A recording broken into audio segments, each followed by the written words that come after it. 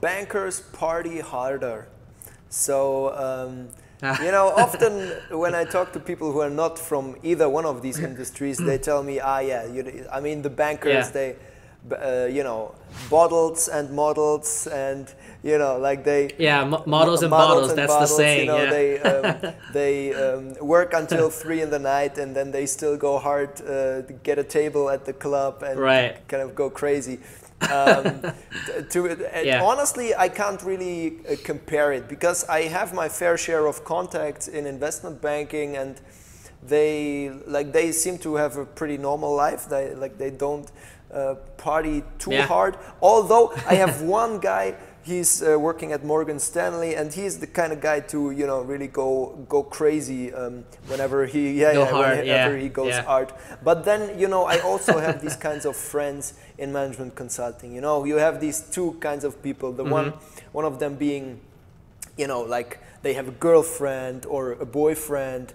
They have a normal life. They share an apartment. They they go for a wine or maybe for a beer in the evening, but that's it. And then you have this certain percentage of people who on every project engagement they ask me, should we go out now,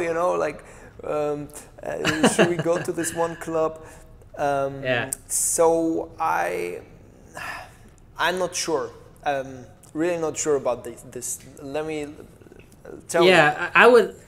I would say that it depends, right? It's kind of like what you mentioned. It depends on the person, on the personality. I think that that stereotype comes from the fact that bankers get sometimes they get out at 2-3 a.m. and then on a Friday night they'll just blow off some steam at a club, get some bottles and then go back to work on a Saturday morning. So that's kind of the reputation that has been kind of like passed around. But I also think it depends on the personality. I think if you're single and you're just starting out in your career, that's probably more of your scene. But it kind of gets old after a while too, right? So I've definitely in my early 20s, I've definitely had my fair share of kind of the late nights and the going out, and then sometimes with the team too, like when it's in the execution phase of a project and you have to like pull an all-nighter.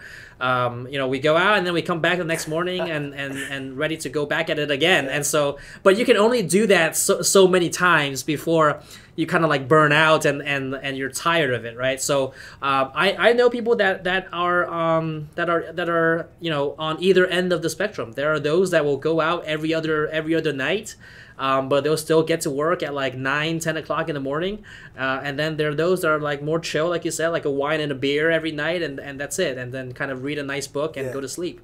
So I think there's a certain percentage of the stereotype or a certain percentage of the people that do that, and therefore create the stereotype of like, oh, this is the type for like every banker. But it's far from the actual truth. It just depends on the type of personality you have.